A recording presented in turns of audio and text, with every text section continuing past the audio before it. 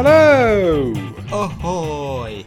Welcome to Season 3, Episode 18. Yeah? It is 18. 18. Wow, we're nearly there. I know. We've nearly done 3 seasons of this garbage. Another stream table will soon be complete. Almost complete. How are you doing, Nick? I'm good. Yeah? Yes. What's the news? Any gossip? I've been on holiday this week. I've not been anywhere, but I've not been at work, so That's that has like been a holiday. positive. That's good. Yeah, so weather's been pretty good, so we've been having a good time. Excellent. We actually clapped eyes on each other this week. I know. The first time second time since March, I think it was. Yeah. Mad. But it was nice to see you. You came in, sat in my garden for a cup of coffee. I did. And, saw the kids for the first time in ages and saw your missus. It was nice. It was pleasant. It was nice to see you. Things are slowly getting back to normal. Ridiculously hyperactive. As always. But yeah, they were. It's because they were excited to see their favourite uncle. Exactly. That's exactly what it was. Exactly. I was going to go straight into it then, but what are we doing? I was going to comment on. I had an update from something from last week, but we've not introduced the show. We've not introduced the show. We've not done the socials. You're so keen to get started. I know. So this is Bottom of the Stream, where we take a film every week and we dissect it. It's always a film that's not very popular on Netflix, and we find out if it's a hidden gem or not. I think that's basically what we do, isn't it? That is our premise, exactly. Shall I run through the social medias? Do it. Let people know where they can find us. They can find us on Twitter at BOTS_podcast, or they can find us on Facebook at facebook.com/bottom of the stream. For some reason I missed out Instagram. You can find us on Instagram. That is also at BOTS_podcast. There's a website, www.bottomofthestream.com, where you can find every episode we've ever done and all 3 seasons stream tables as they currently stand. And you can also find us on Patreon. Patreon.com/bottomofthestream is where you'll find us. There's 3 different tiers that you can join at, and for that we'll give you some merch, some extra bonus episodes, early access to the episodes. You'll get a wild card if you come in at a certain level. There's a newsletter that goes out every month, and I'm sure I'm forgetting something, but all the good shit's on Patreon. So check us out over there, and we'll go from there. Yep, if you can't do that, then please, if you've got a couple of minutes, leave us a review on Apple Podcasts or on Podchaser or on any other app or method that you use to listen to your podcasts. Because if you leave us some reviews, it improves the algorithm and it puts us in more people's ear holes. Yeah, definitely. You've just shout it out the window. Yes. If you can't find anywhere to leave a review, just open your window and shout it out. Tell the world. Tell your world. Tell your friends. Tell your neighbours. Tell your nan. Tell your enemies. Just let us know that we're here and that we want more people listening. Please. Please. Please listen. Oh dear, it's going to be one of them episodes. Awesome. We got any Netflix news? No. So what I want to talk about first. Okay. Go for it. Is shopping trolleys again. So, okay.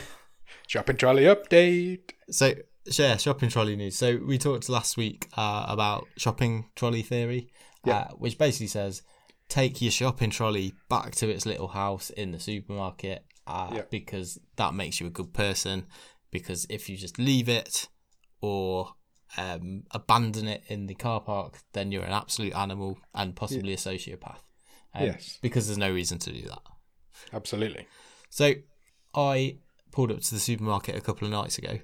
Yeah. And it was quite late, so it was like 8 o'clock or something like that. And there wasn't many people around. I saw a woman. Yeah. She just finished loading her bags into her boot. Yep. That's trunk. Trunk. For our American listeners. And she's got the trolley in her hands. She's parked in line with one of these shopping trolley hutches. Yeah. And she just lets her trolley go.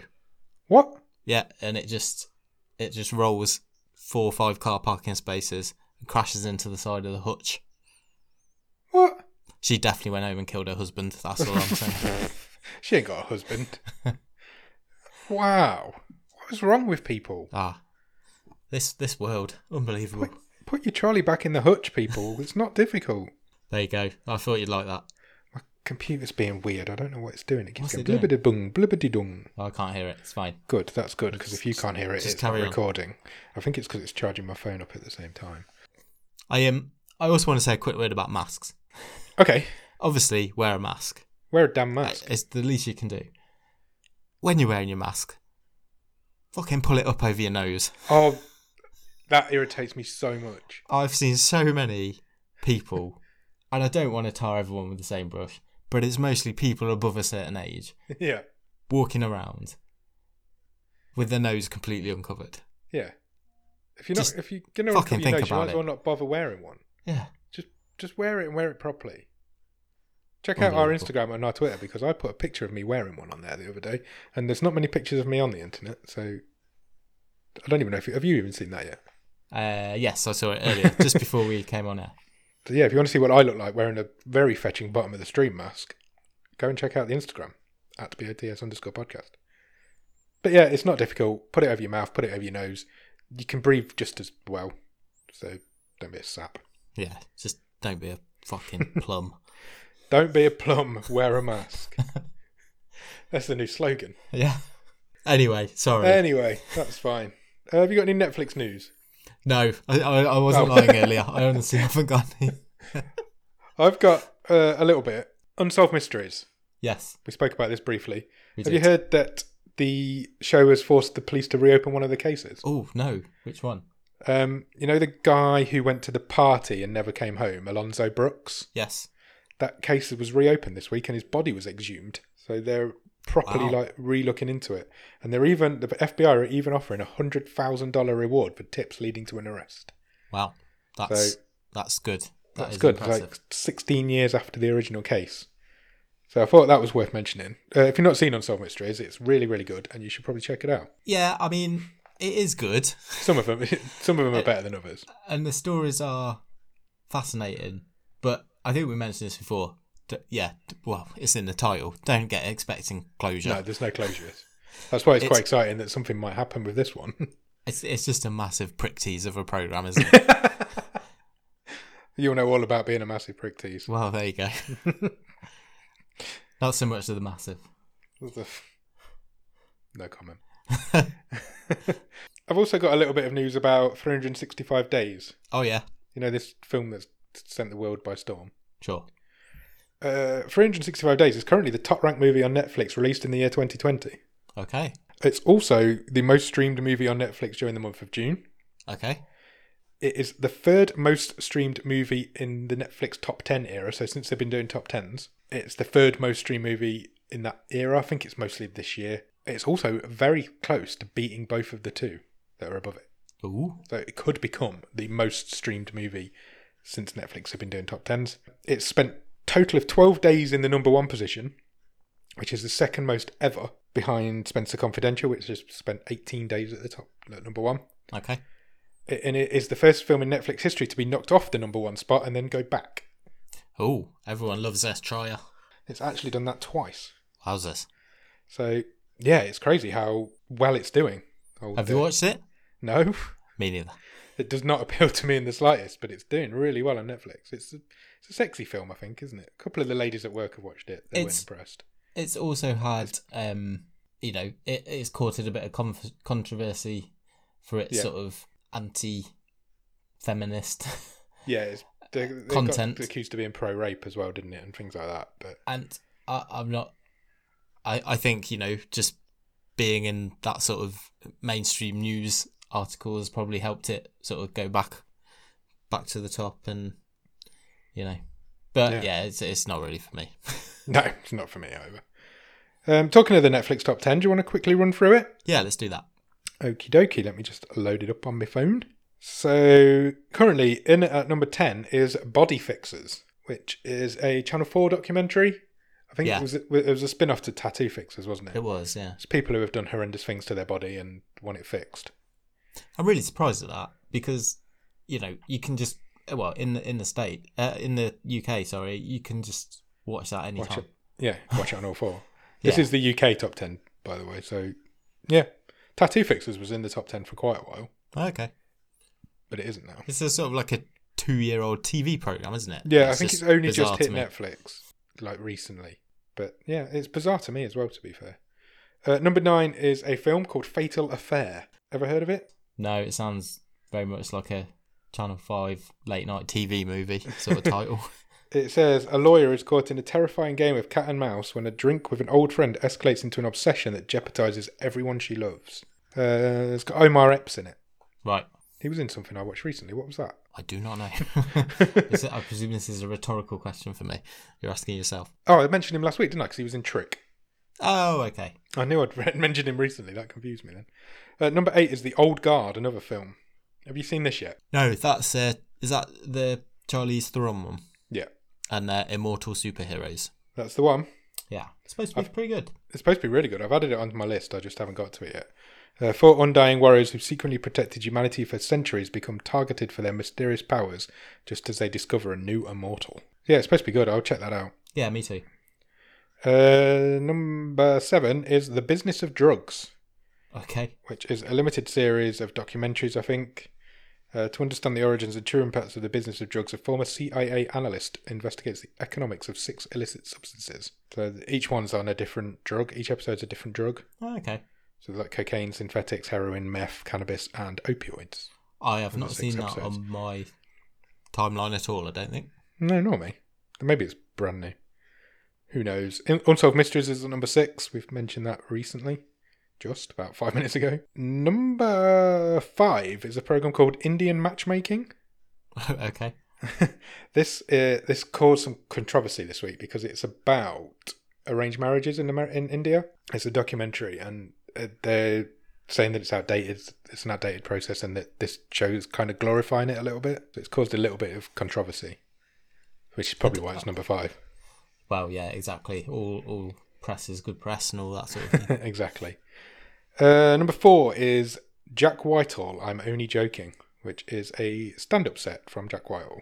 I don't mind him on a panel show. I don't know if I've ever seen a stand-up show from him. I've seen a couple of his, what's the ones where he travels with my father. I've seen a couple of them. They were okay. His dad's really funny, though. Yeah, I don't see... Yeah, I'm not appealed by watching him talk for an hour, personally. Yeah, I don't know if I've ever seen this. I quite like him, like you say, and them sort of things, but I don't think I've ever seen his whole stand-up set. He's got a bit of a thing with Netflix. I don't know if he's got some sort of contract with them, but he's got a few stand-up sets on there now, and obviously Travels with My Father's a Netflix original series. So sure. Maybe he's a Netflix babe.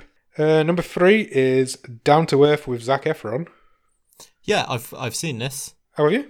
Yeah, it's good. Yeah? You've seen it all? Yeah. Oh, wow. Yeah, all of it. Over the last couple of weeks. I think I didn't mention it last week. I don't know why, but probably because we didn't go through the top 10. But yeah, I've watched it, and it's good.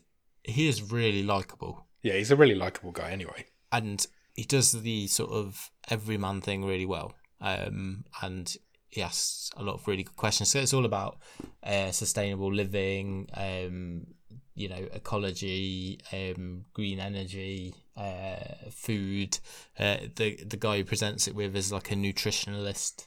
Oh, right. So it's about clean water, and they travel all over the world. That maybe makes it sound boring, but it's really entertaining. I'll check it out. I did fancy it, so I will have a go and see what it looks like. And he's quite a couple of times he's like, he doesn't sort of big time it at all. Right. A couple of things happen. He's like, well, you want me to do that? I'm no one. I'm not. What and the people say, no, you're here. You're bringing, attention to our plight, our cause. You're really helping us out, and it does comes across really well. Cool. And I could only imagine of having the dad bod that Zac Efron has. Is it a dad bod? How old is he? That's what he's been tagged as in the press. Yeah. Oh, really?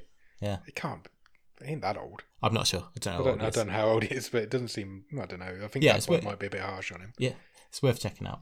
Cool. I'll check it out. Number 2 at the minute on Netflix is Fear City: New York versus the Mafia. Which I think is also another document. There's a lot of documentaries in this top 10. I know. 5 mafia families ruled New York with a bloody fist in the 70s and 80s until a group of federal agents tried the unthinkable, taking them down. There's 3 episodes. Looks alright. if you like that sort of thing, I guess I might check it out. Yeah, I don't know too much about that one either. No, I hadn't heard of it, to be fair. I think a lot of this is really new stuff. And currently at number 1 on Netflix is Cursed. All right, yeah. Which is, I want to say Catherine Langford, is that her name? Yes, I think so. Her new show. I have seen the trailer a lot because it seems to be everywhere, but I've not yet watched it. I've seen the first 3 episodes. What do you think? I enjoy it. I enjoy it. I think it's all right. It's slow. There's no denying that it is pretty slow. It's Netflix again have tried to. They want a Game of Thrones, and they've wanted one for ages, and they keep making them. They made The Witcher. They've made other stuff, and now they've made this. And I think this is going to be as close as they can get to it. Okay. But it is quite slow. The first 3 episodes. It's set before the King. What's his name? Merlin and Arthur and all them. It's set before that. Okay. So she's got the sword, and she's the story is she's got to transport it to Merlin, but she can wield it. I see.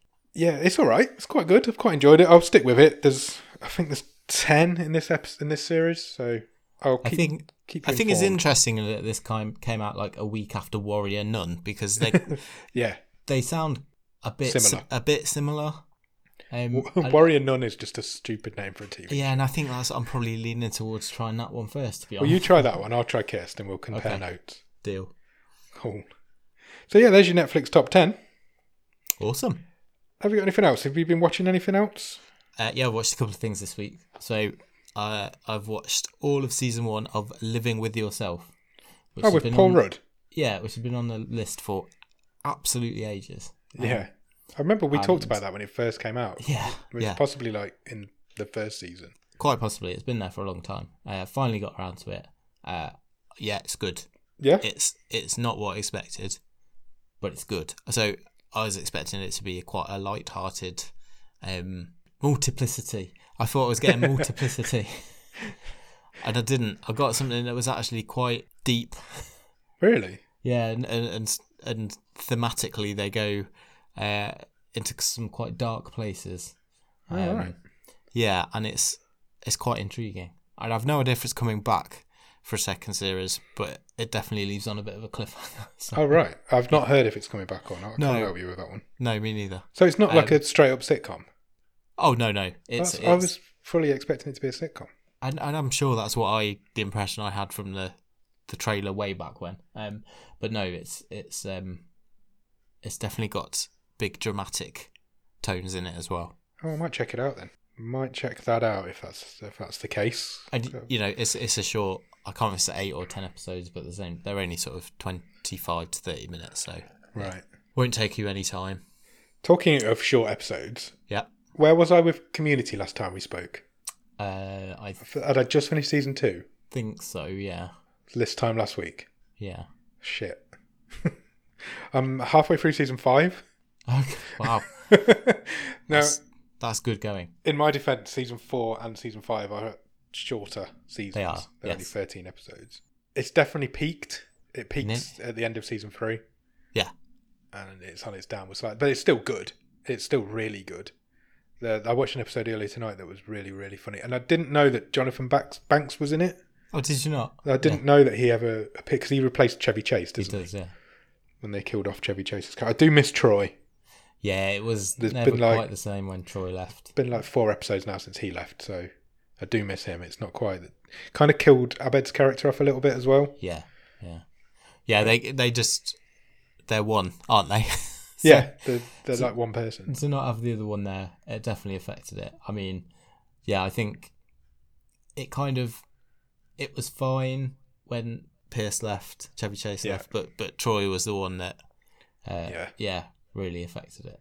Yeah, I do really miss it. So I think this time next week and the next episode, I'll probably be finished it. I'm sure you will, yeah. But no, those first 3 series are just magnificent. They're perfect. Yeah, awesome. Pretty much almost perfect. Every one of the characters is really entertaining. Oh yeah, and that's all you can ask. Fantastic. All you can ask for in an ensemble sitcom. Yeah. I get fascinated by sitcoms because when you've got 6 or 7 characters, most sitcoms are based around 6 or 7 characters, like The Big Bang Theory was, Friends was, Cheers was, all that sort of thing. And I get really fascinated about how that relationship progresses, and then just always just disintegrates. Yeah. And they always just fall out with each other, and it's the death of many sitcoms. I think it is a proper art form as well, because you've got, and it's no wonder, you know, there's so few that seem to be classics, because you've got 20 minutes to fit 3 storylines in, because they usually pair off, you know, that everyone knows the format, but to do that and then to have it all culminate is just, and when Community gets it right, there are few better sitcoms that I've ever seen. I agree. And it just, some of the things it tries, you know, we'll do an action movie in 20 minutes. Yeah. We'll do a gangster movie. We'll do a war documentary. They're all in there. Even to the point where we'll do an animated film. We'll do puppets for an episode. It's just mad. It's really mad that the bravery of the writing. Just like, right, fuck it, we're just going to animate this one. It's like, what? It just doesn't happen. It's really brave. You you know, is a real good breeding ground for some of the, you know, the Russo brothers cut their teeth on Community. Yeah. And they're directed the biggest films in the history of the world.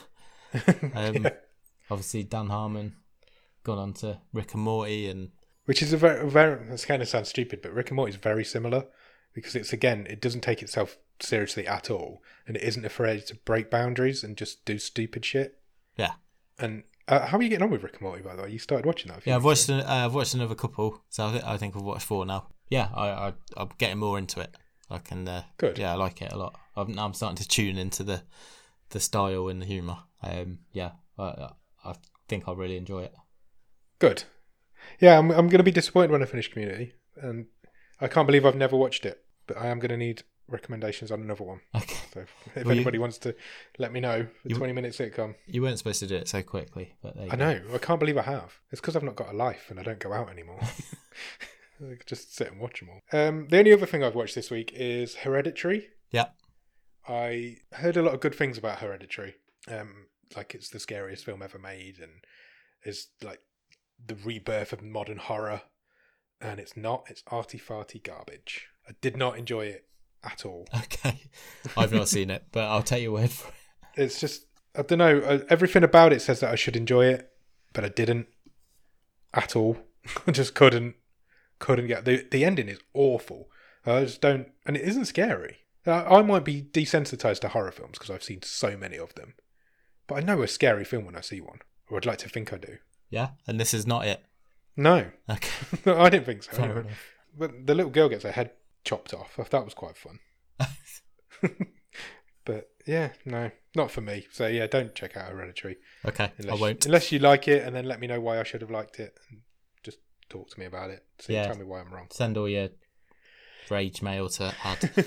Yeah, send it my way. I have one more thing. Oh, okay. So it's a program called Southern Survival Outdoor Gear Tested. Right, that sounds like a YouTube channel. And it may have started off like that. It is basically a load of rednecks testing camping and survival gear. They'll do it with like flamethrowers, and it sounds amazing. Yeah, so you know they tested. So the first episode is about fire. So they're testing smoke masks, and they trap themselves in a burning building, and they were testing like collapsible ladders. Matches that don't go out in water. What's the best suit to get burned alive in? Okay. So it was a very fun half an hour, so I'm going to watch the rest of them, definitely. I've never even heard of that. No, I don't even know how it came up, but it was quite a laugh. Okay, I'll look into that, and we'll go from there. You ready to talk about this week's film? Yes. We're quite a long way in now, and we've not even mentioned what it is yet. Cool.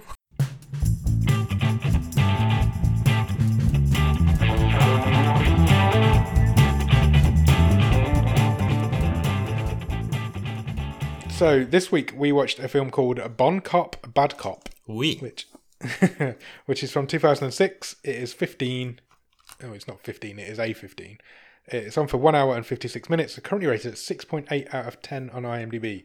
It is both in French and in English, and obviously subtitled. And also not. Yeah. I don't know if you watch it in French. Do you think the French isn't subtitled and the English is? I presume there would have to be a reverse version. Yeah. So I was surprised they might as well just subtitle the whole thing and then they wouldn't need to. It stars a guy called Colm Fiore. I'm going with that. Are you happy with that? Yeah, 100%. He's got a really difficult name to pronounce, and he's the English guy, or the American, Canadian guy. He plays a character called Martin. He's probably most famous. He was in 24. Yeah, I definitely recognise his face. Plays a guy called Henry Taylor in 24. He was also in the Chicago film from early 2000s. Yeah. And he's in the Chronicles of Riddick. I've seen all of those. So that's probably why you recognise him. I recognise him straight away from 24, so he must have been quite a big character in that. Also stars Patrick Huard. This guy is French. He plays a character called David. Looking through his IMDb, he's been in a lot of stuff, but nothing I've heard of, so I imagine a lot of French-Canadian stuff. French stuff. Can I just stop you for a sec? Have you called them Martin and David all the way through? Yes. Because I've gone surnames. So this might get confusing. Oh, wow. Why have you got surnames? Because that's what they called each other. Oh, okay. This is going to get confusing. Because they're like detectives, aren't they? True. That's fine. Okay. We'll work it out. It'll be fine. Give me Martin's surname. Ward. Martin Ward and David Bouchard. I've got a bit of a fact about this film as well. Sure. In October 2006, when it was released, it ended... You know Porky's, the film? I do, yeah. That it ended its 24-year reign as the highest-grossing Canadian film in the Canadian box office. Wow, I did not know Porky's was a Canadian film. There you go. Porky's is a Canadian film, but for 24 years was the highest-grossing Canadian film in Canada. That is a great fact. Bond Cop, Bad Cop was later knocked off that perch by A Resident Evil Afterlife. That is less cool, but... But yeah, so at one point this was the highest-grossing Canadian film in Canada, in Canadian box office history. Wow. Crazy. Have we got a one-word review for it? No, I hadn't thought of that. Bleached.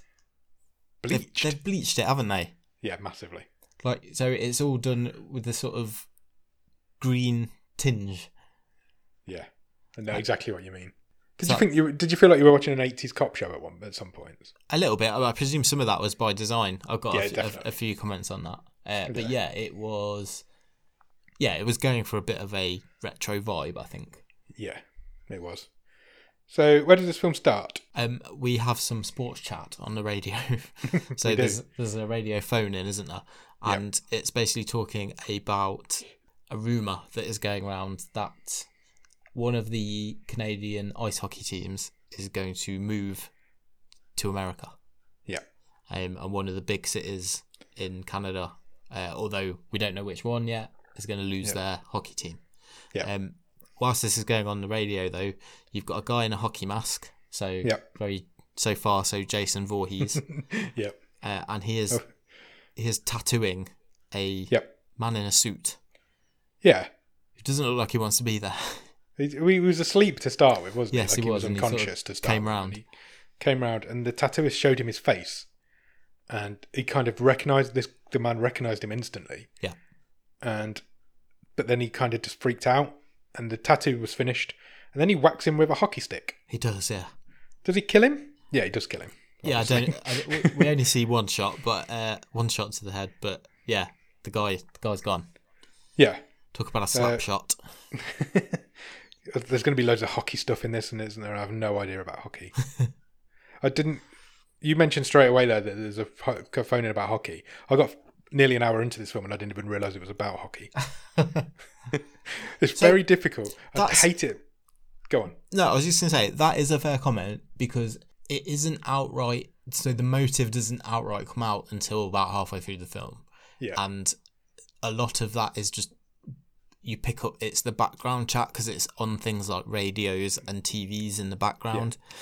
Yeah. And it's fair to say it was difficult to tune into this movie for the first 10 minutes because there's people talking in English, there's people talking in French, some people are subtitled, some people aren't subtitled, some people are talking in English and French, and I was absolutely fine with it, but it did take a few minutes just to tune into the pace of it because it's fast. It is really fast. The I hate this word, but the banter and sort of the back and forth is really quick. There's a scene comes up quite early on with the medical examiner. Yeah. I was like, I have no idea. So when you're trying to make notes, I can't even read that fast. Yeah. That was going to be my point. It's tricky. It's really tough when we do subtitled films. We've done a few now, but this is probably the one with the most dialogue. Yeah. Because we did Mirage. No, was Mirage dubbed? Yeah, that was dubbed. Mirage was dubbed. Revenger was subtitled, wasn't it? Yes. Was there another one I'm forgetting? Possibly. I'm sure there will be. Possibly, but this is definitely the one that's had the most dialogue to read and write at the same time. The Rock, Paper, Scissors movie, that was subtitled. Oh, yeah, it was. Yeah, Animal World. Yep. Yep, you're right. But again, there wasn't a lot of dialogue in that, and you could kind of keep pace with it. This one was so fast. I was like, I had to make the choice of either watch the film, understand what the film's about, or make notes so we can talk about it. So I decided to make notes, and I guarantee I've missed great big chunks of the plot in this film. Guarantee it. Okay. So I'm going to struggle through it. If I miss anything, just pick me up and talk me through it. We cut from the title card to a man who's hiding in his suit. This is Martin, the Ward. Canadian Martin Ward, he speaks English, but he is Canadian. They live right on the border, don't they, of Canada and French Canada. So Ward is a detective in the Ontario Police. So that is Toronto and surrounding area, and he is English as a first language. Yeah. And he's ironing his shirt, and he's got a kid. He's a teenager. Yeah, 15 years old. He's a 15-year-old DJ, his kid. So they talk about DJ sets and stuff. Did you recognise the kid? No. He is in Scream 4. Okay, not seen it. And he's in Saw 2. I have seen that. He must have been young. Yeah, well, he would have been. But he was... Saw 2's probably around this sort of time period, though. Oh, of course, this is old, yeah. Because this is old. This is like 14 years old. I forgot how time works. Do you remember Donnie Wahlberg? Is it Donnie Wahlberg in Saw 2? It is, yeah. His son got locked in a safe. Yeah. That's the lad. That's who it is. And you've not seen Scream 4? No. Well, he's the guy who does all the video vlogging in Scream 4. Okay. No spoilers for Scream 4. Should I spoil Scream 4? No, I'm not going to. Okay, fine. Cut from that family, because that's like an early morning interaction for that to introduce us to that family. Yeah, they also have Auntie Iris. Yes. Who goes and babysits the kid. Yeah, even though he's 15. Yeah. She's kind of like the cool auntie, though. She's Martin's sister. Yeah. Cut from that family to the French side of the film. There's a French side and an English side to this film. That's the only way you can describe it, isn't it? They're also having breakfast. They are a man who is David Bouchard. Bouchard? Cool. Yep. His ex-wife, who he still lives with, and his daughter. Correct. Obviously. Can I just say... I love it when we at the same time. It happens quite a lot. Bouchard was making French toast for breakfast. Yeah. Is it not just toast? Good point. To him. Good point. Anyway, sorry. So, do the French kiss? Or is that just kissing? Does anybody French kiss anymore? Who knows? Well, you've not asked for a while. I haven't seen you for a while. Bouchard's daughter... I will try and stick with surnames just to help you out. Bouchard's daughter... has decided that she wants her belly button pierced. So there's a bit of a... She's what? What would you say she is? 12? I would have said a bit younger. Who knows? I would have said a bit younger, 12, 13 maybe. So they have a bit of a family tiff about that. It's all in good taste, good nature though, isn't it? Nobody's that angry. Sure. She's definitely not going to be able to get it done, but she kind of knew that when she brought it up, I think. Suddenly though, he gets a phone call and he gets called into work even though it's his day off. And we get one of these... I've written 80s cop show driving montage. Yeah. Because it's like fast-paced driving, fast cuts. Like, you can tell the camera's sped up. There's like plinky-plonky music going on over the top of it. And he pulls up at his crime scene, or a crime scene. So, I'll just point out here, so Ward is like buttoned up, shirt, suit, tie. Yeah. And Bouchard is like rough, stubbly, leather jacket. He's always got a fag on. Yeah, so that's what we're dealing with here straight away. Yeah, and then he gets to this crime scene and they meet for the first time because they are over the border sign, I guess, or they're standing at the sign of the border between their two. Yeah, so it's the border between Ontario and Quebec. Yep, and there is a dead man draped over the top of the sign. Yes. They meet straight away and they instantly start arguing. Because they have to decide whose crime scene it is, because obviously it's in both jurisdictions. I thought this was really funny. So by this time I've tuned into it, and they are whip cracking with each other straight away. Yeah, they are. And so one of them's like, well, it's our case because, if I can't remember what sport he gives as an example, if your foot crosses the line, in tennis, isn't it? Yeah. Your foot crosses the line, then you're in. Right. Yeah. So that's our, and the other guy's like, no, if it's a running race, it's when you dip your head, so it's ours. Yeah. And they're both sort of saying who wants the case, aren't they? Yeah. To which point they climb either side of this border sign. Yeah, they've got a ladder each, don't they? And they end up hanging off this dead body. Yeah, for some reason the ladders both fall at the same time. Yeah. And to steady themselves, they grab hold of their side of the body, and it splits in half. It does. And they fall to the ground. So they've got half a body each now, which makes their predicament much more difficult.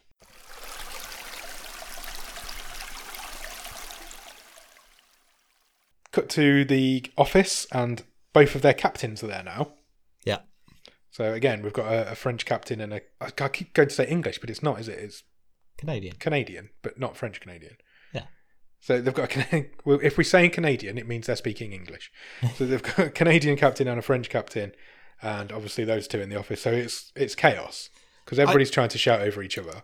Right. This was really funny as well. So just like this was almost like a skit. So you've got Bouchard, who can speak French and English. Yeah. Ward can speak English and French. Yeah. The French chief can speak French and a little bit of English, and then the Canadian chief can only speak English. And then there's about 5 minutes of all these. It's really, I can't make it sound funny in my description, but they're sort of back and forth about who's speaking which language. Which language do they have to pick? Yeah. And the French guy is. The French chief is like doesn't know that Ward can speak French, and there's all this back and forth. I just thought it was so well written. It was really, that was one of the highlights of the film, that bit, and it's hectic because there's subtitles in bits of it and there's not subtitles in bits of it, and then there's people shouting in English, and then half a sentence will be in English and the other half will be in French. Yeah, it's crazy. But basically, I think. Go on. I was just gonna say it's what I like about the show, because there is no way I would have gone anywhere near this. No. But I've watched this because of the show, and it was at points it was really funny. And I think, if you were a Canadian or a French Canadian, this must have been absolutely hilarious. I think language is fascinating anyway, and I thought it was a really good scene. Agreed. Yeah, it was. It was probably one of the best scenes in it. At the end of all this arguing, it turns out that they've got to work together on the case. They've been partnered up, basically. Sure. And both their captains agree that that's the only way they can resolve it. So what we've got here is a reluctant buddy cop film. Sure. So they're being forced to work together by their unruly captains. Cut to a car park, and there's another man in a suit walking through the car park. He's on the phone, and a guy in a hockey mask comes up and kidnaps him. He does. We get that. It's a very brief scene, isn't it? It doesn't. It's not like to it. It's literally just that. Yeah, he abducts the hell out of him. Yeah. And then we cut to the scene I mentioned earlier with I guess he's a medical examiner. He's the guy doing the autopsy on the body. Now, he's very early noughties. Yeah. He looks like he'd listen to nu metal. Yeah, he really does. And he speaks faster than anybody I've ever met in my life. I texted you whilst I was watching this scene. I was like, who knew the French spoke so fast? I cannot do this scene justice either. It was hilarious again. Because the medical examiner is talking so fast, and Ward's trying to keep up with it, and he just can't. He's like a bit of a fish out of water. Yeah. But basically he finds a tattoo, doesn't he, on the dead body? Yeah. So this is the guy, and who they found on top of the sign. Yeah. And the guy says, "Well, I must have fallen out of a helicopter to have this damage." This was the scene where I didn't write anything during this scene because I was just reading the subtitles at such a pace, and then I thought I'll pause it at the end of the scene and I'll write some notes then, because it was really entertaining as well the way he was talking. It was like, he's fallen from a helicopter, and he just said that as if it was like common knowledge and it was obvious that he'd fallen from a helicopter. And Martin gives him a look as if to say, "Explain yourself. Why has he fallen from a helicopter?" And he goes through literally every other form of aviation and why it can't have been that. It does, yeah. It can't have fallen from a plane, it's too fast, or it's too high. It can't have fallen from a hot air balloon, he wouldn't have had the velocity. And it goes through 5 or 10 things in like 20 seconds. And it's like it was a really well written bit of script. I thought this film is really good early on.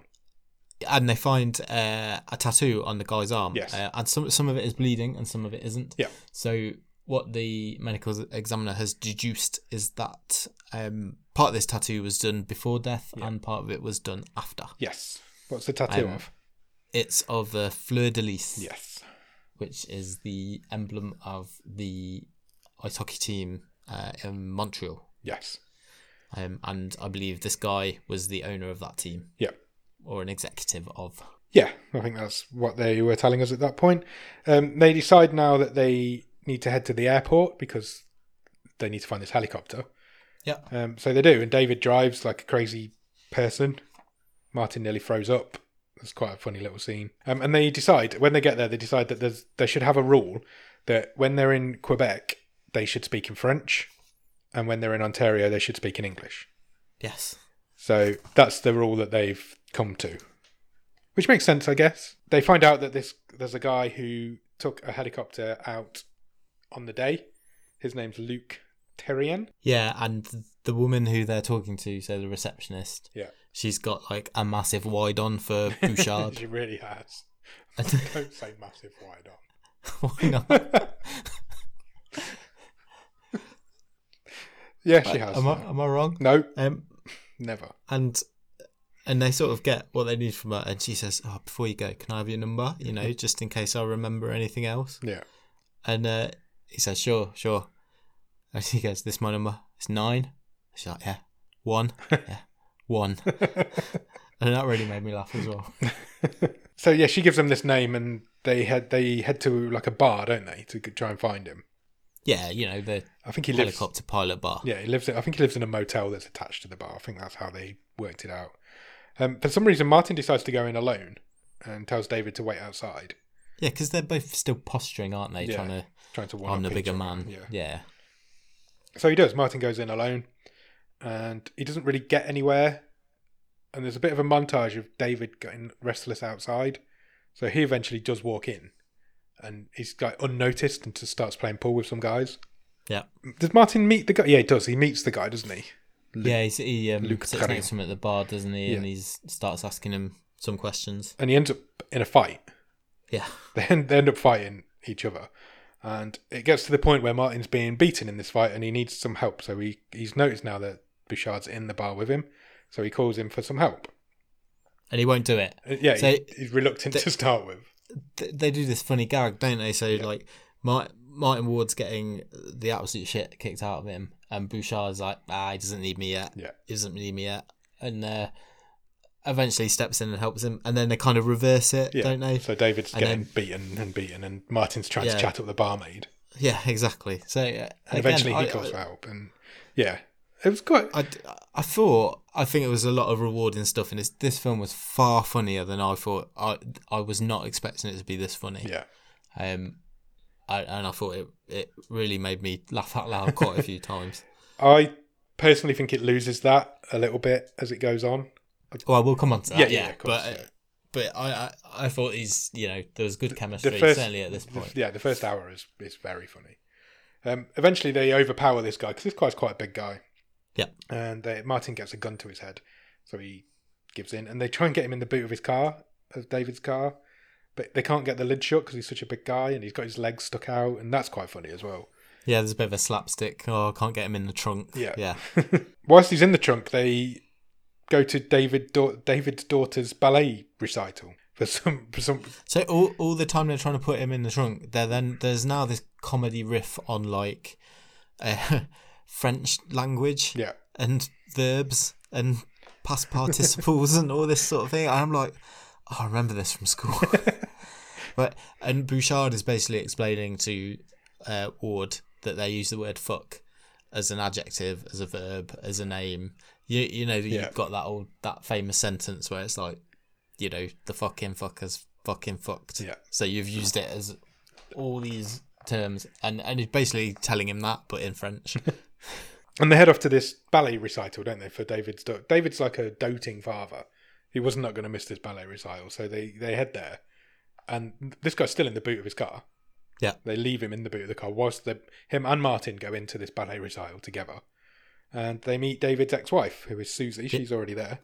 And Ward starts like chatting her up immediately. Yeah. After the recital, they kind of meet up, and it culminates in Martin being invited for dinner. Yeah. David Bouchard is not very doesn't really want him to come for dinner, so he tries to talk him out of it. And as they're walking out the concert hall, I guess, they notice his car's being towed away, which is not a good thing because it's got a body in the boot or a guy in the boot. Yeah, because Bouchard had parked across like 3 disabled spaces because he's a maverick. Yeah. So they chase this tow truck down, and they're screaming, "We're the police! Stop, police!" It's all this. So the truck does stop. It pulls over, and then suddenly it explodes. Yeah. And the car goes up in flames with the guy. Massively explodes. Yeah. So they argue about, shit, what do we do now? We've maybe just killed this guy. It eventually becomes clear that David needs he asks him for 24 hours, doesn't he? He's like, give me 24 hours to figure out what's going on. Yeah. And then you can report it after that. So that's fair enough. So they go for dinner at David's house. This is where I've put, turns out they're exes who live together. David tells kind of a story of how his wife left him. So that's Martin. Oh, is it Martin? Sorry. Yeah. So right. Ward's wife left him for a rich guy. Yeah. He says is basically a member of the royal family. Yeah, he calls him a pseudo prince or something. Yeah. After the dinner, they invite Martin to stay over the night because they've got to be up early the next morning to keep going on the case. So Bouchard's like not impressed again, but he goes with it. Yeah, so they decide they're going to go to Terry Ann's house. Yes. You've even put in the perp's name in surname form. Yeah, they go to his house, but they don't have a warrant. So to start with, they're kind of waiting outside. Yeah, because, we've seen this in a million cop films. So Ward is like, yeah, we've got to wait till the warrant's here. Yeah. And Bouchard's like, nah. I think there's someone in there in distress. Yeah. We're going in. They breaks a window, opens the door, goes in. Instantly, there's lots of hockey masks on the wall. Lots of hockey paraphernalia on the wall. Yeah. There's a tattoo chair. And there's a tattoo gun. So they're in the right place. Or it would seem like we're on the right track. We're certainly on the right track, yeah. It turns out this guy, Luc Terrien, was a goalkeeper for Quebec. Yeah. Is that how I understood that? I think so. David goes downstairs, Bouchard goes downstairs and he finds a cannabis farm. Yes. Got lots of cannabis plants downstairs in the basement. Martin heads upstairs and he finds the guy that from earlier that was kidnapped. Yeah. He's tied to the bed. Was he dead? He's dead. He is dead. Yeah, he was dead. Yeah. Suddenly, Bouchard walks through a laser. Yeah, he sets off a tripwire. Sets off a laser tripwire, and the whole room explodes. The cannabis farm. It's like Tau. The yeah, self-destructs. There's a huge explosion. All the cannabis goes up in smoke. David finds a bathtub. Yeah. I thought this was great as well. So he upturns this bath, and he's all this weed's burning around him, and he's using the plug hole as a windscreen, trying to find his way out of this burning basement. Crawling around with it on his back like a and he's bumping into tables and bits of wood, and it's quite almost slapstick. Yeah, it was a little bit silly at that point, but it was quite funny. And he's got his gun, doesn't he? And when he gets to the door, he has to shoot the lock off. Yeah, so he fires his gun and nearly deafens himself with the reverb inside the bath. I like that. That was funny. And he misses it. He shoots like 6 or 7 times and misses it every single time. Then he tries the door and it opens. Yeah. Meanwhile, Martin unties the body and manages to carry it halfway down the stairs. But eventually they get out. They get outside together, but they've had to leave the body behind in this burning house because they couldn't get it out. So they've left that in the burning house. Ward's managed to get a couple of photos, hasn't he? Yeah. Again, this guy's been tattooed. Yeah, but that's now 2 bodies that have gone up in smoke in this film. Or 2 people that have gone up in smoke in this film. Talking of smoke, they're both now completely stoned out of their face. Because they've just been in this room full of burning cannabis. And they just get the giggles. They start giggling at each other for ages. They head back to the captain's office. The French captain's office. And this is, again, it's something you've seen a million times. It is literally like, I can even picture Homer Simpson watching TV. And it's like, you tell that stupid chief... Because that's what's happening, and the chief's like chewing them out, and they've just got the giggles because they're high as a kite. He's raging, this captain, isn't he? He's apoplectic, and that is really funny. There's a lot of this film that is really funny. at the beginning. But they can't stop giggling. They're laughing and laughing and laughing. It's really funny. And they figure case closed. They found the perp, who they believe now is the guy who did it, this Luke Darien. And they found the place where it was, and they found the guy who'd been kidnapped. That's the end of the case. So Martin decides he needs to go home. Well, yeah, it's partly go home, partly sent home. Yeah. The chief, both the chiefs are like, well, that's it, partnership's over. Yeah. You're going back to Ontario. So he does. He gets the taxi to the airport and heads back to Ontario. Now it cuts now, and I don't know if some time passes. I didn't like this. No, I didn't. So it was very... it was really clumsily done. It was like watching a TV show and then the next episode starts. Yeah. It was just... Because so they've just split up. Yeah. Ward's gone back home, and then suddenly the screen fades back up, and Ward's at a new crime scene. Yeah. And Bouchard pulls onto the driveway. Yeah, and you've no idea how long's passed. No. But it feels like it's been some time since they've met each other or seen each other. Yeah. And anyway, there's another scene. There's another crime scene. There's a dead lady now. It turns out she was an talent agent, hockey agent. Yeah, she was the only female hockey agent, apparently. And she also has a fresh tattoo, which I think is why he's got David involved, because he's obviously now this is part of the same case. Yeah. Do they say at this point that the tattoo is a clue to the next victim? Yeah, because the second guy had Colorado tattooed on him. Yeah. And then this hockey agent had Philadelphia tattooed, except Philadelphia was missing an L and an A. Right. So that then makes them think that... the next crime is going to be in LA. Yeah, it was to do with the LA hockey owner. team. Okay. This is where I picked up that something to do with hockey was going on here.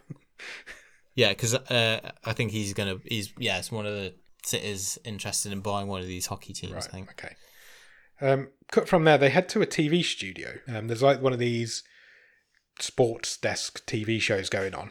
Yeah, so the guy who owns, again, another Canadian hockey team is due to come on this sports show to like do an interview. But he hasn't showed up. Yeah, correct. So somehow, through comedy of errors, David and Martin end up on this show on live TV. It's like a phone-in show, isn't it? So it is, yeah. It's one of these like ESPN. Yeah, you got a big loud brash TV obnoxious host. Sports presenter. Yeah, with calling guests. Okay, and the phone rings, and the guy who on the other end of the phone, the guy who's called up, turns out to be the guy they're after, the killer. Yeah, the tattoo killer, as he's been dubbed at this point. Because he basically says to them, the reason the guy's not shown up is because he's in my chair. Yeah, on live TV. So this doesn't go down very well because Martin wants the phone call ended because this isn't a good thing to be broadcast on live TV. David kind of goes with it to start with, but then he agrees and he's like, yeah, hang this phone up. And they end up fighting with the TV host. They're verbally arguing with the killer on the phone, and then the TV host, they end up getting in a physical altercation on live TV. Yeah. And it ends with David right up into the camera, and he gives out his personal mobile number. And he's like, stop calling me through TV shows, call me on my mobile. But then the killer does. He does, yeah, straight away. As soon as they're off. They're out back in the corridor, yeah. And he says, I've got the next victim. That's pretty much it. That's all. You don't really get anything else from that conversation, do you? Yeah, he's like, he basically tells them that he's at whatever the arena is, doesn't he, is this team. Yeah.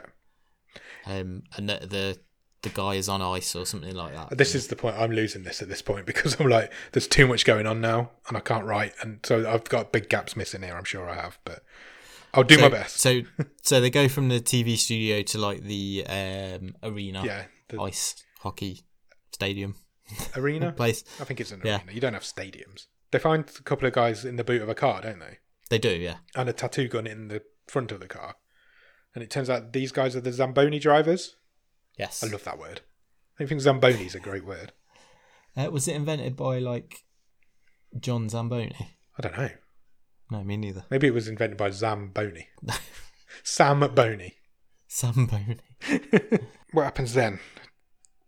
They have a bit of a chase with a guy in a mask. Yeah, so they... when the killer called, he said... this executive they're looking for, he says, oh yeah, I've got him on ice. Then they find the guys who are the Zamboni riders. Yeah. So they're now looking for the Zamboni. Yeah.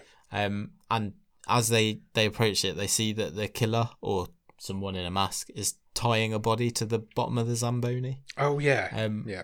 So Bouchard chases the guy sort of through the halls of the arena. Do they catch him? And he ends up getting knocked out. He gets like clotheslined. Yeah. And the guy escapes. I haven't written any of this down. That's really bad, isn't it? Yeah, he does. He escapes. He gets away. I'm just remembering the film now as we're talking, rather than reading notes. So they go out to the dead body of the executive who's sort of tied to the Zamboni, and he's been tattooed on his, I think it's on his neck. Yeah. And his tattoo is a large apple. So where does that mean?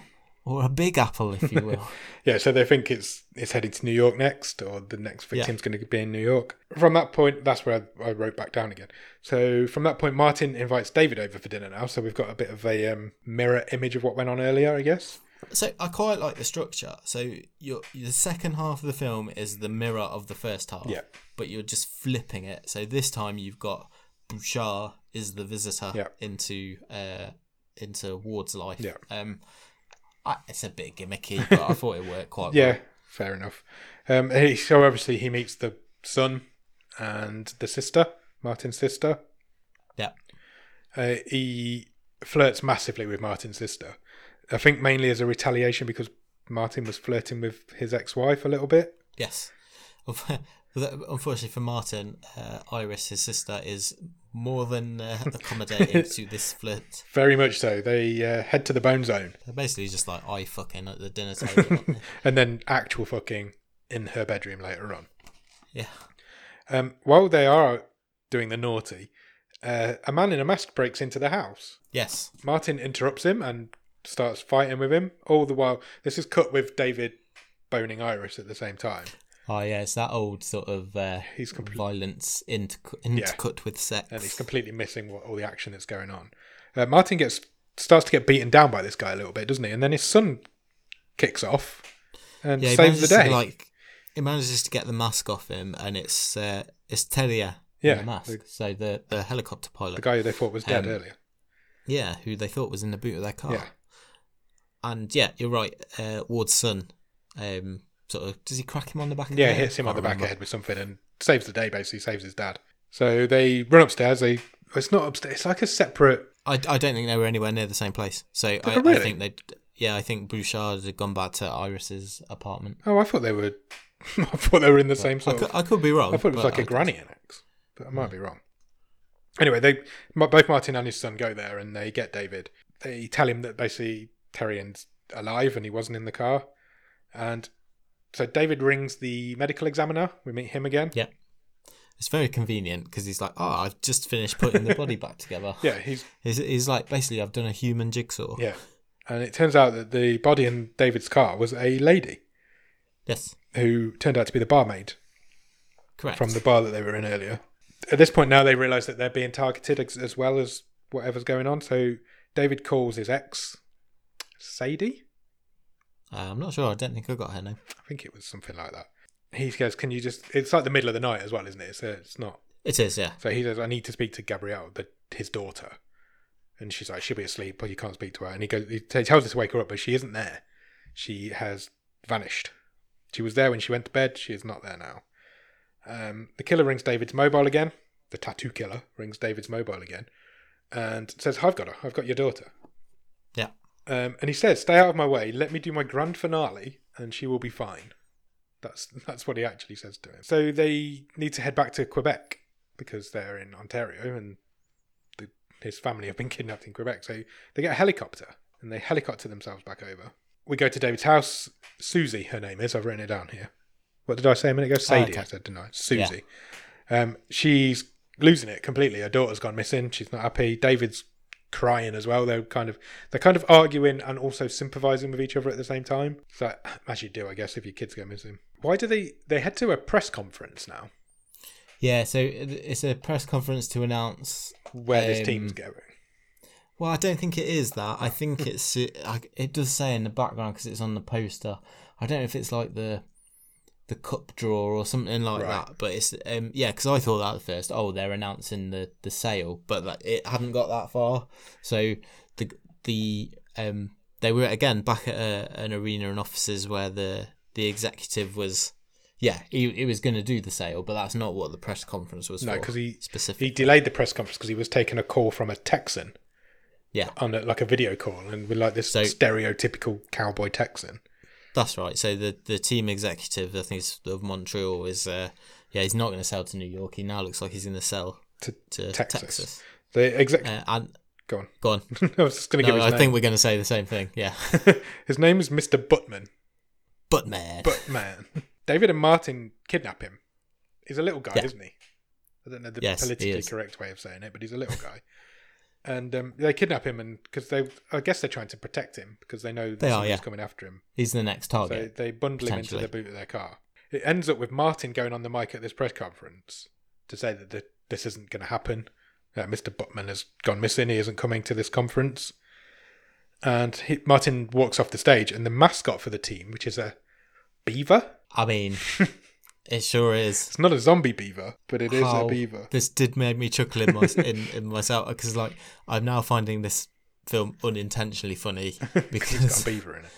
It's basically there's a guy who is not only fist deep in beaver, he has completely climbed inside one. Yeah. The team mascot is a beaver in a beaver costume. David notices that this beaver is following Martin as he leaves. So, and this bit is quite funny because Martin heads down the stairs, but because the beaver's got these massive oversized beaver shoes on, he can't follow him. He can't get down the stairs. So there's a montage of him trying to get down the stairs and sitting down and can't do it. So he has to get in the lift. Obviously, David sees him get in the lift, and when the lift opens up at the other floor, they're both waiting for him and they punch it in the face. Who is in the mascot suit? It is Terrien. Yes, it's Luc Terrien again. If you punch somebody while they're wearing a mascot suit, would it knock them out? That beaver had a pretty big nose. It did. And I think that may have absorbed most of the impact. I think you're right. A bit of creative license was used there a little bit, I believe. But again, you know, we have that old cut, don't we, where you cut to like beaver viewpoint and they both punch him at the same time in the face. David gets another phone call from the tattoo killer. David tells him that he has now got Mr. Buttman and that he's willing to trade him for his daughter. Yeah, give me Buttman, you can have your daughter back. Yeah. I'm saying it wrong. It's Buttman. Not Buttman. It's like, in the Goldbergs when the granddad says Spider-Man instead of Spider-Man. It always makes me laugh when he talks about Spider-Man. I think that was a Friends joke originally. Was it? I'm pretty sure. Wow. Chandler says to Phoebe, it's like Spider-Man. Spider-Man, not... His name's not Dave Spider-Man. It just makes me laugh. I like it, like Superman. Yeah, exactly. So the tattoo killer says, right, we're going to meet at... Well, it's like a pier, isn't it? He tells him to meet him at the tower. Shipping yard. Yeah. He tells him to meet him at the tower, but it's a boatyard. Some nice shots of Toronto in this movie, isn't there? Yeah. I've been to Toronto. It's nice. Yeah. Yeah, so they meet at this boatyard and the killer rings them and says, come onto this boat, meet me on this boat. So they do. And David tries to do an exchange with Leo instead, Terrien. Yeah. He's like, here, I have this guy back and I need my daughter. So the tattoo killer's like, nah, I don't want this guy. I'm not interested. And he shoots him. Yeah. And I think this is where he says, Terrien used to be he was a youth hockey player, but his career was cut short by injury, so now he's just doing my dirty work, basically. And he just shoots him dead. Shoots him, kills him, not interested. He pulls out Gabrielle at this point and kind of hides behind her so that David can't shoot him. And he makes David drop his gun and says, look, give me Mr. Buttman. Bring out Buttman. And this guy is just like a proper schleb, isn't he? He's like some, I don't know, mid-early 20s bespectacled sports nerd. Is that all he was? I feel like I've missed something. Who is this guy? Is he just a fan of the team that was angry? Basically, he's in his view, he's a patriotic Canadian, isn't he? He's like, we shouldn't be selling one of our teams to the United States. Ice hockey's our sport. We invented, all this sort of thing. I thought that's what it was, but I didn't know if I'd missed who he was. Which, I think it sounds crazy, but I can think of a few like football fans I've met in my time who would subscribe to this sort of view. Yeah, agreed. I think you're right. David shouts for Martin to bring out Buttman, and he does. But as he does, the killer, do we ever get? I don't think we ever get his name. I think he's just known as the tattoo killer. He Yeah. starts a timer on Gabrielle on a bomb. He does. She's strapped to a bomb, and it's got 4 minutes on it or something like that. So this changes the game, and they hand over Butman. They tell him to walk over towards him, but it all kicks off a little bit, doesn't it? It ends up with Martin getting shot. Yeah, Ward gets shot. Yeah. The killer gets away with Mr. Butman, and as he leaves, David's obviously trying to figure out how to defuse this bomb to get it off his daughter because it's counting down quite quickly. But Martin gets up because Martin remembered to wear a bulletproof vest. Yeah, because there was like a Yeah, throwaway there scene was. just before they went in, and like Ward slides a bulletproof vest over the top of the car to Bouchard, but because Bouchard's a maverick, he's like, He just I don't chucked want it that. back in the car, Whereas, Ward puts it on. which was lucky. So yeah. So he kind of puts his hand on Bouchard's shoulder, and I didn't like this either. I just thought it was really convenient. Yeah, agreed. Because Ward just goes, oh, by the way, before I was a detective, I was in the bomb squad. Yeah, I know how to And he defuse just goes- bombs. He's like Yeah, it took all the peril out of it. tension out of it, because he just went, oh, this is a really simple Yeah, device. You just need to pull out these Pull wires. those 2 wires out, and And that was it. It's done. David did, and the bomb stopped. And it was really anticlimactic. David runs out after the guy. He jumps out of a window, doesn't he, and lands on his car roof as he's going past. Yeah. So this guy's trying to escape in a car. David jumps out the window, lands on the roof, which This movie owes just before you go on, it clearly owes a massive debt to like Lethal Yeah. Weapon.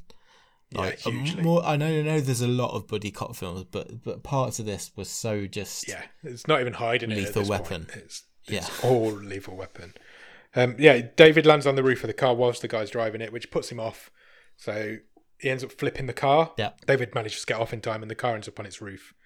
The tattoo killer crawls out of the wreck, and they have a bit of a fight. They're David and the killer. They're kind of sparring with each other, fighting with each other. Martin turns up to help. He then ends up having a fight with the killer. David's in quite a bad way, isn't he? The killer managed to beat the crap out of him. Martin helps. Whilst Martin is fighting him, he slips something into his pocket, he does. into the killer's pocket, which kind of ends the fight. And the guy manages to run away. He kind of he's limping, running away. He's isn't limping and running away. And David goes to go after him, and Martin just says, "No, don't worry." he? Yeah, it's Butman's fine. still in the trunk. Yeah, Butman's still in the trunk of the car, which is upside down. But then Martin's like, "No, it's fine. Don't worry about it. We'll leave him. He'll be fine." And David realizes what he's done, and that he's put the bomb in his pocket. So it's a very small bomb. Yeah. And he blows up. End of the tattoo killer. Yeah. Because as he's running, you hear this beeping, and he stops. He realizes what's happened, and then he just explodes. He does. And that's pretty much the end of the film. Mr. Butman goes to a press conference, and he says no team from Canada will ever move to America. Yeah. That's his new rule that he's made. And your film ends. Yeah. So the tattoo killer got what he wanted in the end. It's just he's not around to see it. It's not around to see it, exactly. Go on, what are your thoughts? I really liked it. I was, like I said earlier, I was not prepared or expecting this to be this funny. Yeah. And I was really, I don't know if it's like my unconscious bias or whatever. When we looked at this and it came out, I was like, and you said it was 6.8. I was like, that's really high. This is going to have to be, probably me more than you, because it's probably not as much your thing. But Yeah. I've seen a lot of like cop films, Yeah. buddy comedies. Particularly my wife really likes that sort of thing. We watched this together and we laughed most of the way through it. Did she enjoy it? Yeah, really, really enjoyed it. It's one of the most enjoyable things we've watched this season for me. Wow. You're a lot higher on it than I am. Which is always going to happen because it's probably the anti-film for me. I don't watch cop dramas. I don't even watch cop TV shows anymore. I'm not big into buddy cop films. I'm not into comedy films. But I did enjoy this. There is parts of it that are really good. I thought the story was really weak. It wasn't so I'm much honest. the story. It was. I thought the chemistry between the two leads was awesome. Yeah, And agreed. this is absolutely, the dialogue is just whip crack. It is so fast. It's really well written. It reminded me a lot of I don't know if you've ever watched it, but it reminds me a lot of Psych. and I like haven't ever watched Sight. the two lead characters in that, and it's really snappy, and funny. Which like I say, I wasn't expecting that. I had a fun time watching this. I agree. I had a fun time watching it. It isn't something I would normally watch, but I'm glad I've seen it. And I think I'm a little bit down on it because it was so difficult to write notes and read it at the same time. If it had been fully in English, I'd have probably been a lot more on board with it. Or if I wasn't making notes on it, I probably would have been. So maybe I'm being a bit harsh on it for that reason. I think that's a fair comment because it was really tough to and I hope we've not missed anything major, but it was tough to write and follow along, especially like I say after the first 10 minutes or so I tuned in a bit more, but it wasn't easy. No, it wasn't. I think from this point on we just ban subtitled films. It's too hard. No, we're not doing that. This is a bit unique because the gimmick is because of the whole language gimmick. Yeah. And even some of the subtitles are a joke, and the fact that are the jokes, and the fact that they flip between languages, and then when you've got some characters who are mid-sentence changing, and you've got a subtitle where you didn't have one before, it is tricky. It is tricky. But it's a tricky watch. If you sit, I found it really rewarding. Really rewarding. Yeah. It's not an original concept. I've seen a TV show called The Tunnel. Okay. Which is about a body that's found in the Channel Tunnel halfway between France and England. And there's also a Norwegian TV show called The Bridge, which is set on a halfway. So it's not an original concept. But they're not funny, are they? No, they're not. No, that's pure proper drama. I think its story lets it down. The whole thing about the killer just being a crazy fan of a hockey team. I didn't like the hockey references. Don't get me wrong. This is very Canadian. Yeah. I'm not saying everyone in Canada loves ice hockey, but it's ticking a lot of those boxes, isn't it? It's clearly not aimed at a British sensibility, but I still think there's a lot you can get out of it. What was the? Are we supposed to think that it's a coincidence that the body was dropped on that sign? Yeah, so I don't know if I missed that. Oh yeah, did Terrien ditch the body and intentionally over the? No, I think it just happened to fall on the sign. I think that's the ridiculous concept. Yeah. So I hope so, because it seems a bit. I don't understand why you would do it otherwise. No. So the whole thing's built on a really weird coincidence that it just happened to fall on this sign. Yeah, and it's not all good. The reveal of the villain falls flat. Completely.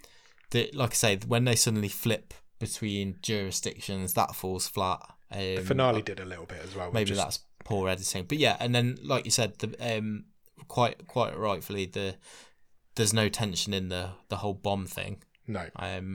And it doesn't come across as a joke either.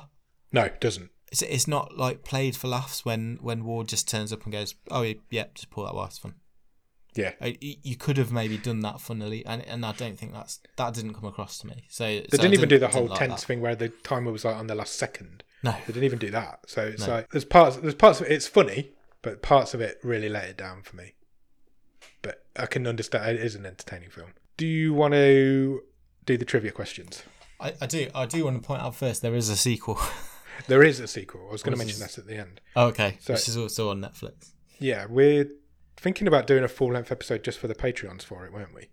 Maybe we'll see. What I was going to say. What are your thoughts on that now? I'd be up for it. I'm quite interested to see what happens to these characters next.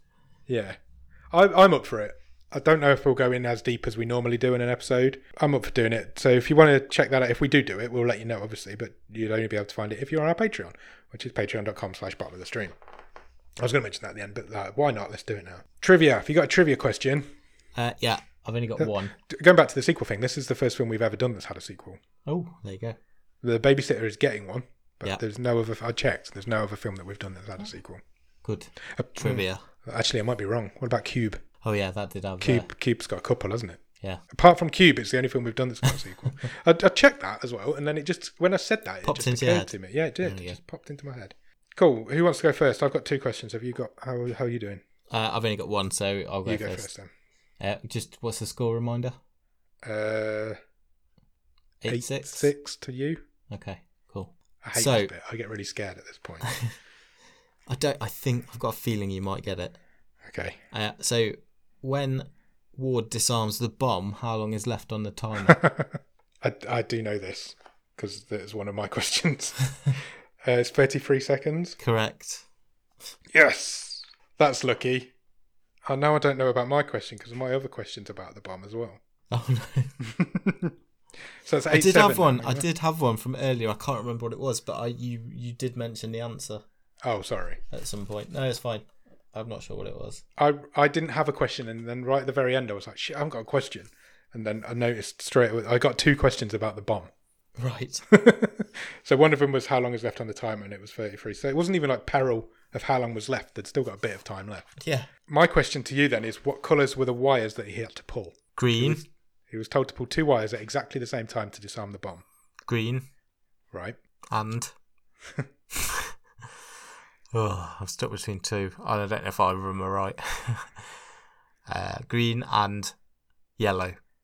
One of them is right. Damn it. Green is not. No, I was sure. I thought that was definitely.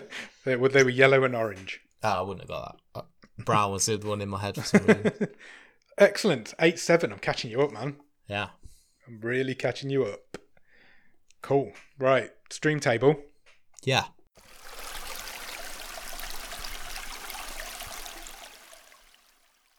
I think we might differ on this. Where are we looking? Oh, it's top half, easy. Easy? Yeah. Wow. No question. Top half. So if I read from 8 upwards. Yeah. 8 is Take Me. 7 is Mute. 6 is Peelers. 5 is First Match. 4 is Bad Day for the Cut. 3 is Fast Colour. 2 is The Bad Batch. And 1 is Super Dark Times from last week. Where are you putting that then? I think I'm putting it 4th. Really? Yeah. Above Bad Day for the Cut? Pardon? Above Bad Day for the Cut? Yes. Wow. I nearly went higher. Wow. I'm going to be honest, I've mellowed on this quite a bit since I watched it yesterday. As soon as it finished, I thought about it and I had it in 14th. Oh, wow. Now, I have mellowed on it a little bit and I do now think it's a lot higher than that, but I don't think I'd have it that high. You think it's better than Bad Day for the Cut? That was at number 1. Yeah. So are you saying this film came out earlier in the season, it would have got to number 1? Yeah, I nearly had it higher than that, to be honest. I thought it was really fun. I'm going to have to give up a lot on this. Why? Where are you placing it? At the minute, I am somewhere around Peelers. So maybe just below Peelers. First Match is a weird one. I don't know if that should be as high up as it is. I don't remember that with as much affection as I do remember the rest of this top half. Do you know what I mean? Yeah. I could see it's weird because I don't think it's a better film than Peelers, but I do think it's a better film than First Match. I thought this is the funniest thing we've seen this year. Funniest, yeah. Yeah, we haven't done many. We haven't done many funny things this year. I just thought it was really entertaining. Would you concede at 5th? Sorry, what's that just below? So that'd be below Bad Day for the Cut and above First Match. The top 4, all of the top 4 have been at number 1. Yeah. First Match hasn't. I don't think at any point it's good enough to be at the number 1. Does that make sense? So it does make sense, but I feel I'm not going as high as I could go by putting it in 4th. Okay. What was 3rd? Fast Colour. Yeah, I think there's an argument for it being better than that. Oh, I don't. I really don't. I'm happy with it in 5th. I don't know if I'm happy with it going above Bad Day for the Cut. Don't you owe me one? Do I? Yeah. Oh. I do owe you one, yeah. Are you putting in 4th? Look, if you didn't like it that much, I can't put it there. But I would. That is where I would put it. I thought it was really entertaining. But so was Bad Day for the Cut. Yeah. Okay. Top 5's a good score. Yeah. You sure? Yeah. Well, not really, but when this stream table is all said and done, there's going to be some weird things in it in weird places, and I think we might have a good fun episode of just going through it and seeing what we've done wrong, because there's a lot of weird things in here in the middle of stuff that shouldn't be there. I don't know. It has been a bit of a strange. It's been a strange season. It really has. Okay, so we go with 5th. Yeah, you happy with that? I think it's good. I That's was a lot actually higher than I was expecting it to get last night when I finished. That's interesting because I kind of checked it a bit because it might have squeezed into my top 3 to be honest. Wowzers! But there we go. Wowzers! This is the me and you difference film, though, isn't it? You would get something out of this, and oh shit! I've hit my mic. I don't. I was talking with my hands, and there's no need to because there's nobody here to watch me. I don't watch cop films. I don't watch comedy films, and this is a cop comedy film. And you watch a lot of cop comedy films. That's really funny. It is funny. I will concede. Proper tickle my funny bone. Some of these it is exchanges. The funniest. I will agree with you. It is the funniest thing we've seen this season. We just haven't seen many comedies this season. If you look at Time Out, Take Me, they're probably the only 2 that we've done. So it is the funniest thing we've seen. So it's number 1 in the comedy charts. If you take that. Yeah, I mean, yeah, and Bad Day for the Cut wasn't a comedy, but it was punctuated by some good humour. But this is this is snappy. This is it's definitely Canada's Lethal Weapon. That's what they were going for. There are people out there who'll enjoy it a lot more than I did. I would give you that. It's a hearty recommendation from me.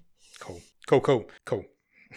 Stick with the first few minutes, and I think there's a lot to reward you in this. Yeah, and you've got to be able to concentrate on all the reading that you've got to do. Pacey reading as well. It's not even like slow dialogue. It's fast subtitles. Should we pick next week's film? Yeah, let's do it.